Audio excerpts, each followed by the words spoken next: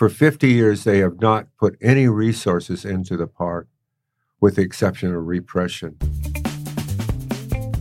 I'm Damian Bulwa, and this is Fifth and Mission. That voice you just heard belongs to Michael Delacour, a longtime activist who in 1969 was one of the people credited with establishing People's Park in Berkeley. That audio clip is from a Fifth and Mission episode in 2019 on the 50th anniversary of the park protests, the fatal shooting of James Rector, and the military occupation of the area that was ordered by then-Governor Ronald Reagan. All these years later, some things have changed and some things have stayed the same. Once again, we're talking about a plan to develop that iconic and symbolic block of land that's just off Telegraph Avenue for student housing. And once again, opponents, including some students, are up in arms. My guest to talk about it is Sarah Ravani. She's the Chronicle's East Bay reporter. Sarah, how are you? I'm good, Damian. How are you? I'm great. Thanks for coming on the show. It's a fascinating story. Tell us about the basics here. There's been a lot of development proposals over the years, including the very famous one that kicked this all off more than 50 years ago. Tell us about this current development proposal.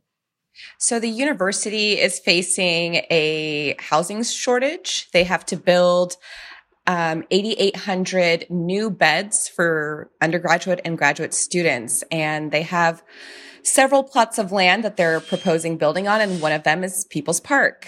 So they're looking at People's Park to do a building that could reach up to 17 stories, a separate building for supportive housing for the homeless, and some recreational area, and then a memorial for the history of People's Park.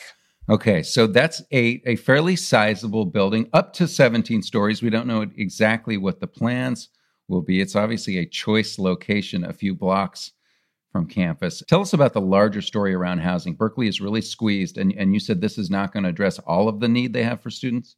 No, it's not, but it takes them a little bit closer. City officials have said that, UC Berkeley needs to do its part in addressing the housing crisis. There's a housing crisis in the Bay Area.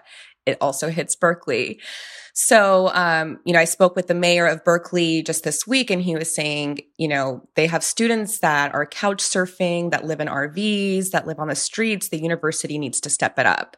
And this is kind of the university saying, okay, well, we're going to try to do that. All right. And obviously the students, as they push further and further into Berkeley, it's a very unaffordable city, as we know. Okay. So, Sarah, you've been spending time at the park. There is still a lot of tension there about this site, which is very beloved. It's a haven for homeless people. It has this history. Tell us about going over there. Tell us about who you talked to. What does it look like as this debate's going on? So it's so interesting. I've seen our past coverage on People's Park, but I had never reported on it myself before. So I was kind of coming in, very fresh faced, and I get to the park and you see, about a dozen or less, homeless people kind of just hanging out. A group of them were sitting outside of a tent, drinking beer and just kind of listening to music. And then in a separate area, there's a couple more. And then while I was talking to them, I saw students with Cal shirts come up one by one, handing them masks, food, supplies, like whatever you can think of.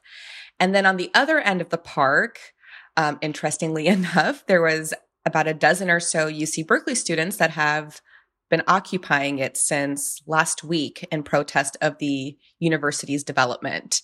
So they had, hammocks set up, tents set up. They were all kind of sitting in a circle, and they planned to stay there. They said for, they didn't have an end date in mind. Okay. They don't want the development. Why not? They don't trust the university's intentions. They think that, which is very reminiscent of, back in 69, that mistrust of the university. But they want the park to stay as it is. Like you said, Damian, it's been a haven for the homeless. They want the university to engage with the people that are currently living at the park about what they want and what they need. They want more resources for the homeless there, but they think that the park, because of its history, should stay as it is. All right. Well, let's take a little bit of a look back at that history.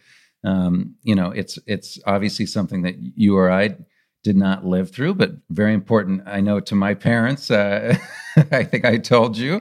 What do we need to know about 1969 that's relevant to the debate today? So when I was, reporting this story, I spoke with several people, and they were all like, "You have to find Michael Delacour. He is one of the founders of the park. He is the person to talk to about this." And I found him on Facebook, and I sent him a message just as a long shot, and he called me right away. And he was telling me that, back in 69, he was leading a lot of anti-Vietnam War protests in the city of Berkeley. And for a while, he was organizing the protests in front of City Hall. There's a park in front of City Hall. He was holding them there, but then he got blocked from going there by police. So he was heading home one day, and he was standing outside of Bongo Burger, which is this local burger joint in Berkeley. And he looked up from up the street and saw, that People's Park. And People's Park, that property was once, had brown shingled homes for professors and other people. The university wanted them out. They refused to sell. And then in 1967, the regents used eminent domain to force them out. The university ended up bulldozing the homes, and they wanted to build either student housing or a parking lot, but they ultimately ran out of money. So this is 2 years later that Delacour is standing at Bongo Burger and looking at that lot. It's kind of a junkyard. So he goes over, he puts an ad, in an underground newspaper and gets people to come out to the park. They laid down sod, they built swings, they cleaned it up, and it became, People's Park. But a few weeks later, police threw out a group of campers that had been staying at a park and built a fence around it to keep them out. And then the next day, thousands of people stormed the park. They tried to rip out the fence. Police responded with tear gas. One man was killed and another was blinded. And that's the day that became known as Bloody Thursday. Yeah, that was James Rector, who became sort of a martyr for the park. He was standing on a roof and was shot with I believe, a shotgun shell by a county sheriff's deputy. Still to this day is remembered for that. And but you talked about the tension, but even then there was suspicion of the university and feeling like they were trying to sort of cut back on the radicalism of the day, and that the people in those brown shingled homes were representative of that, and thinking that it was part of something larger. But they were successful ultimately. Right. It's so interesting. When I was talking to Michael Delacour, he was saying, he lived in that area when that happened. And he said something like, they just wanted people like me out of there. We have a clip, actually, of Michael Delacour talking about those days. Again, this is from that Fifth and Mission episode in 2019. The reason they took it away from the people that lived there, they considered them people, like they called them hippies at that time. That word wasn't used too much. And they wanted us out of the area. So they interred, I think it was 53 houses they destroyed, and it was vacant, and then we came on the land. And I just thought that was so significant because now here we are, 52 years later, and the university installed fences in some parts of the park to do soil testing. Students turned out. Michael Delacour was there. And they ripped the fences out and took it back to Sproul Plaza and dropped it off there. So that it's like a repeat of history, it seems like. All right, Sarah, let's take a break. We're going to have more on the development of People's Park and the controversy around it when we return on Fifth and Mission. We'll be right back after a short break. You can support Fifth and Mission and the newsroom that creates it by signing up for unlimited Chronicle access at sfchronicle.com/pod.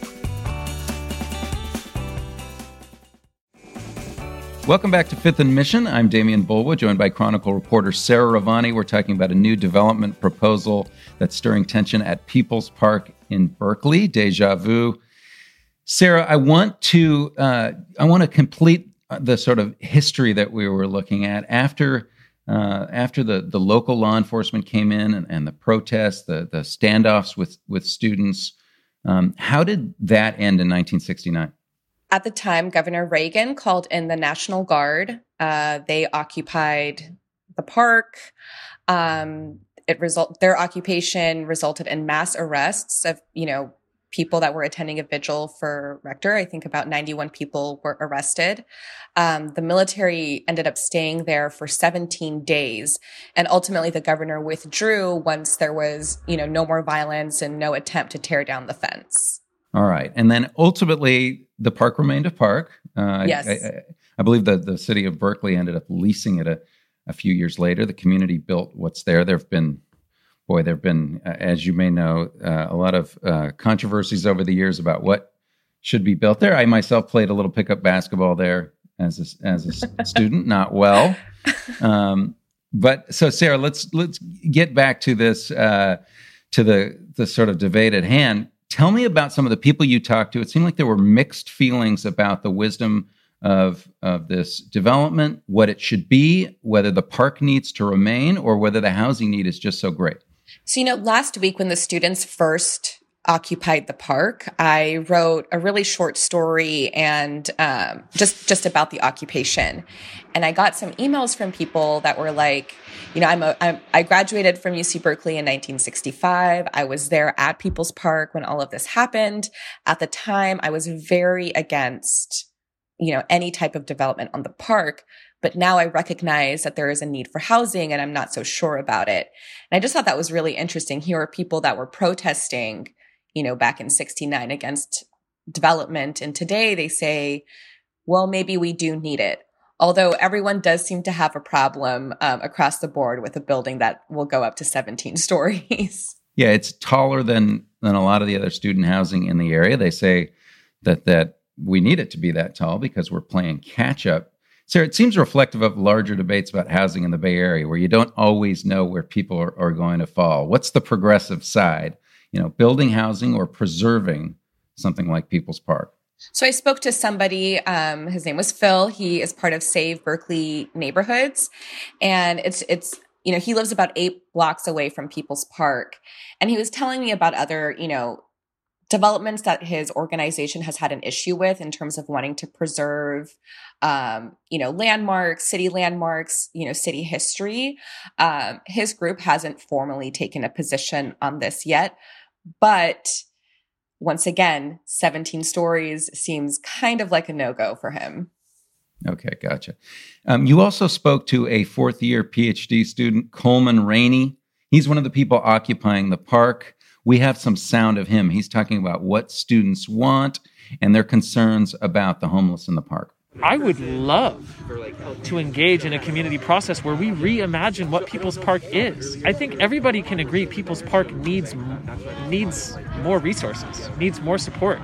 Let's get some hot showers here. Let's get a bathroom. Let's even have tiny homes. Let's have a village. Let's have a community kitchen. Let's imagine what this park could be like to serve all the people. But right now, we're really not being offered those kinds of solutions. So, Sarah, you spoke to homeless people too. What do they want? They want to be left alone. They want to be at the park. They want, so many of them said to me that they have built a community here. I spoke to one guy, Chris Ferries, and he was at the park when he was 19. He's in his 50s now. And he was kind of there on and off. And then most recently he was living with his parents in Pennsylvania. But last summer he decided to come back to the park because he just got his Social Security check and wanted to buy his friends drinks. So they just want to be, have a place where they can be with each other. It's their community, and they do not believe that the supportive housing for the homeless will be built at all. They just think like that's not going to happen, and they do not trust the university's intentions, and they think the park should be left the way that it is. Okay, well, it's not concrete yet. What is the process going forward for how they will decide what it looks like, and how do they get approval? So they're doing the environmental impact review right now, and the plan is to present to the UC regents their designs and the plan for the space this summer. If their plans are approved by the regents, they can start construction in 2022, which is next year. Okay, and if the project is approved, do you expect that we'll see a standoff again? I think so. I mean, students are occupying the park right now when the design hasn't yet been finalized. Nothing has been presented. No decisions have really been made, and students are there holding out. So I think it's possible. And last question, Sarah, what does Michael Delacour think of all this? Where does he stand? Oh, he was just, he was thrilled that students are occupying the park, and he thinks that the park should stay as it is too. It's the people's park. That's what he said. Same slogan. Yep.